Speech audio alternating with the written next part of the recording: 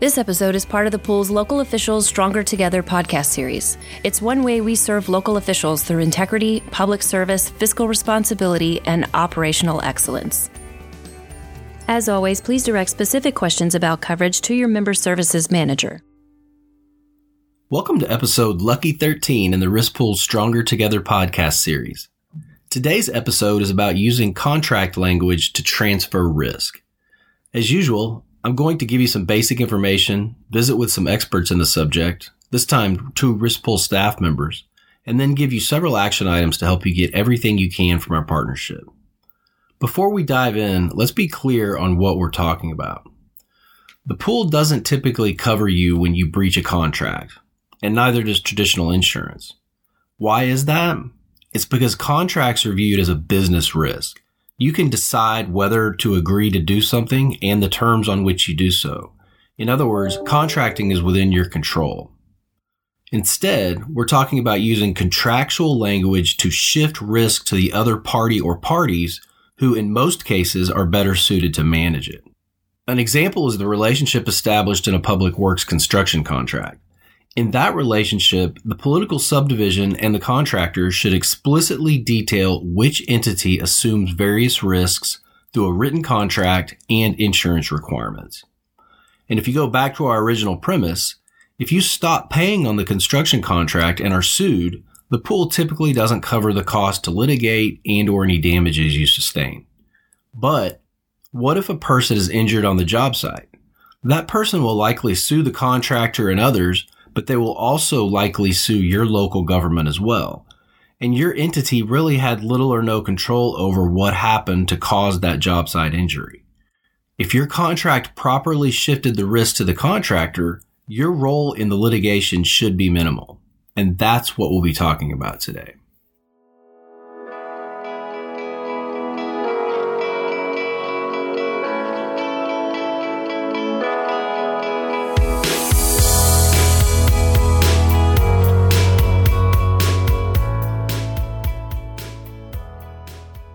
Okay, so let's get into some of the main ways to shift risk in contracts.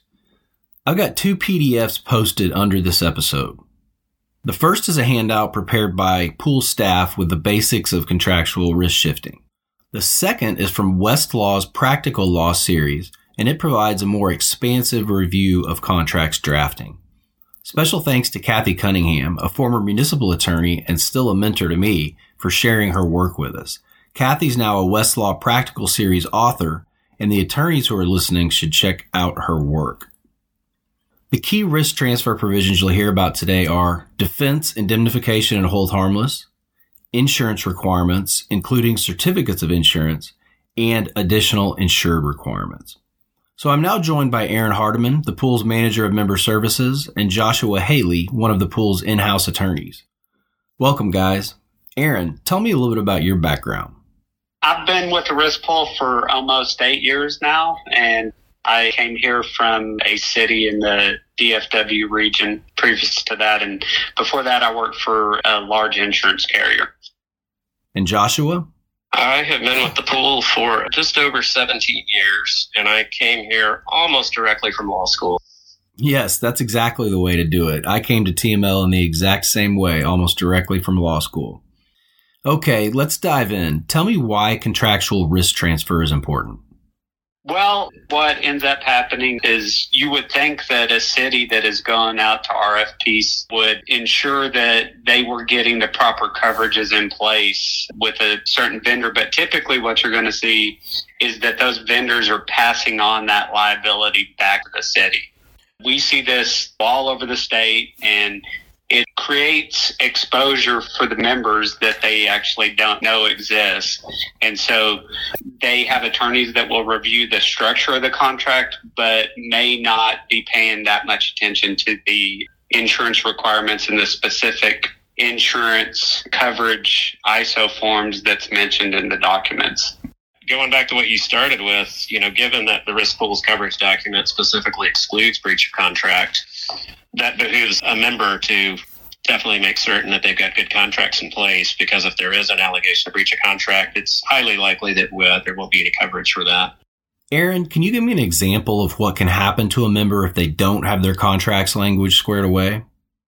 Another example that happened is they hire a maintenance firm to work on their facilities, and one of the maintenance workers got in an incident on property, and unfortunately he didn't make it. And the city had not put in place a requirement for waiver of subrogation and workers' comp for that worker. So therefore, the city was sued for that incident. If they would have had requested workers' compensation and a waiver of subrogation, then the other company's insurance company could not try to subrogate against the city since they were on property for general liability. Joshua, tell us about how a covered claim can arise from a poorly drafted contract. The city getting sued for breach of contract, an allegation of breaching that contract, certainly wouldn't be covered if that's the only allegation. But there's many things, and I think one of those examples might be one of them, where they get sued because of the contract, but they're still getting sued for something that we're going to cover and defend them on, like a personal injury type case, like where that person passed away. They probably got sued. I'm guessing, Aaron, if I remember right, we probably ended up covering that. It's just when they only get sued for a breach of contract allegation where it wouldn't be covered. Back to having all those things in place that Aaron mentioned, the proper contract provisions, the additional insured status, and so on, that's going to help the risk pool as well, because then we can help the member seek out, if those things are in place, the indemnification from that other party's insurance company. And it just adds an extra layer of protection beyond what the pool is going to provide. You never want to be vague in the contract and then hope it goes your way. You want it to be very specific, and you want to hold everyone responsible for providing the certificates of insurance, the additional insured endorsements, and all of those things. Well, that's the key to everything we do, right? The idea is to anticipate and mitigate risk, whether it's how a member operates a backhoe or whether their contracts protect them and thus protect the pool. We have a document linked under this podcast that we've talked about called Risk Transfer and Contract Strategies. Let's go through that briefly. Joshua, first tell me about defense, indemnification, and hold harmless provisions.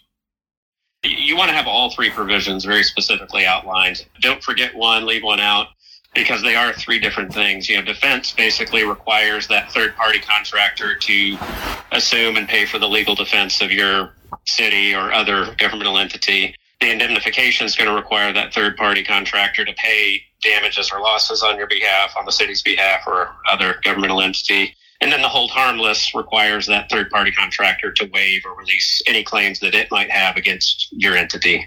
So they are three different things, and I've seen so many contracts that will have two of the three or one of the three. Sometimes they just have the indemnification, which doesn't necessarily include the other two. So I think it is pretty important to have all three of them, and to know what they mean. They are three distinct features of the contract.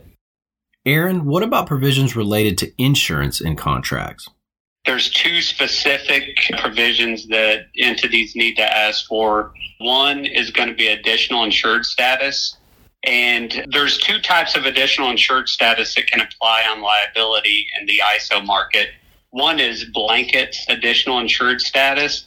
And typically what you're going to find out in the ISO policy is it's going to say, if required by written agreement. Well, there's no definition of exactly what a written agreement is. And so there's been some cases in the past where commercial insurance carriers have not stood behind the additional insured blanket endorsement. So typically we're going to recommend that they ask for a specific additional insured endorsement, which means when you get a copy of the certificate of insurance from the agent, they should include a copy of that additional insured status.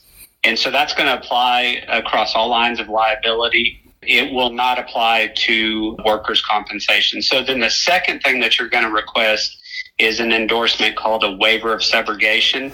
And that can apply across all lines of coverage. So you want to get that on liability as well as workers' compensation. So what is a certificate of insurance?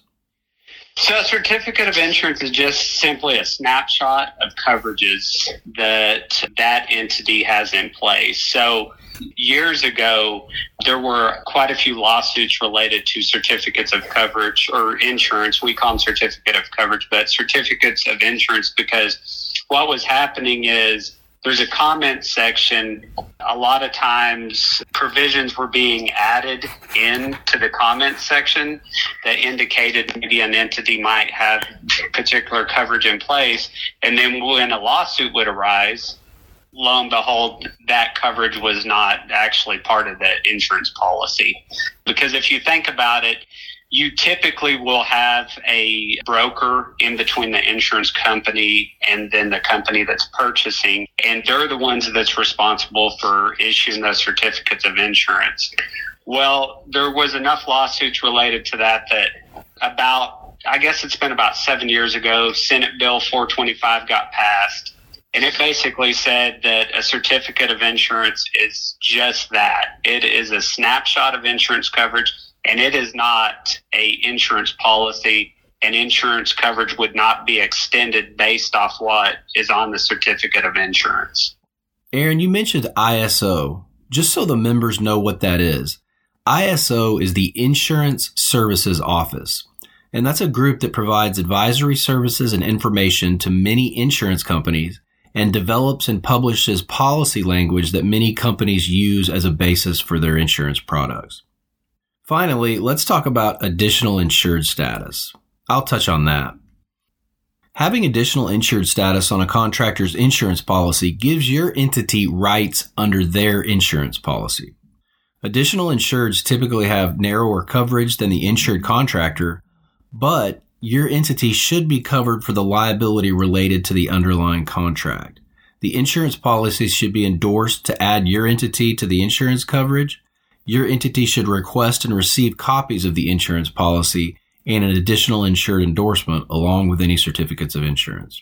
Keep in mind that the risk pool staff has drafted some language related to everything we've talked about today, and you can use that as a starting place. If you'd like to see that, please email me directly to get a copy of it.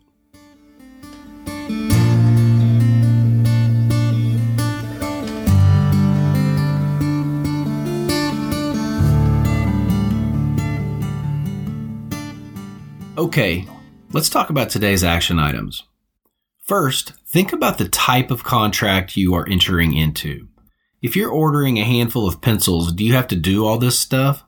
It's always good to pay attention to what you're signing off for, but you also have to take a look at your exposure, right? Because if you tracked every single contract or agreement that you click on while you're going through Office Depot's online system to buy your pencils, then it'd be hard to transact business. At the end of the day, we really can't predict all of the exposures that could impact a member. And those type of low risk or almost no risk, like the example of 500 pencils, I know it's a silly example, but our members order office supplies just like we do. Frankly, if you try to start applying such a rigid analysis and requirements on everything, they're just going to go, no thanks, we don't really want your business actually. So yeah, there's a lot of things to weigh there, and sometimes it's obvious, like 500 pencils versus a $50 million public works contract. That's good advice. So action item number 1 is to determine what type of exposure you have when you sign a contract and act accordingly.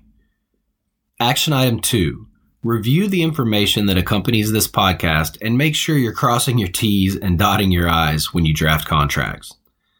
Finally, action item 3, make sure you have your high exposure contracts reviewed by your attorney. The upfront cost will be worth it compared to the possibility of complex litigation later trying to determine who's responsible for what. And, as always, please reach out to your member services manager if you have questions. We'll do our very best to help. Okay, that's it. I hope you enjoyed this episode, and I hope you'll be with us next time. To review written materials associated with the presentation or to ask Scott a question, please visit www.tmlirp.org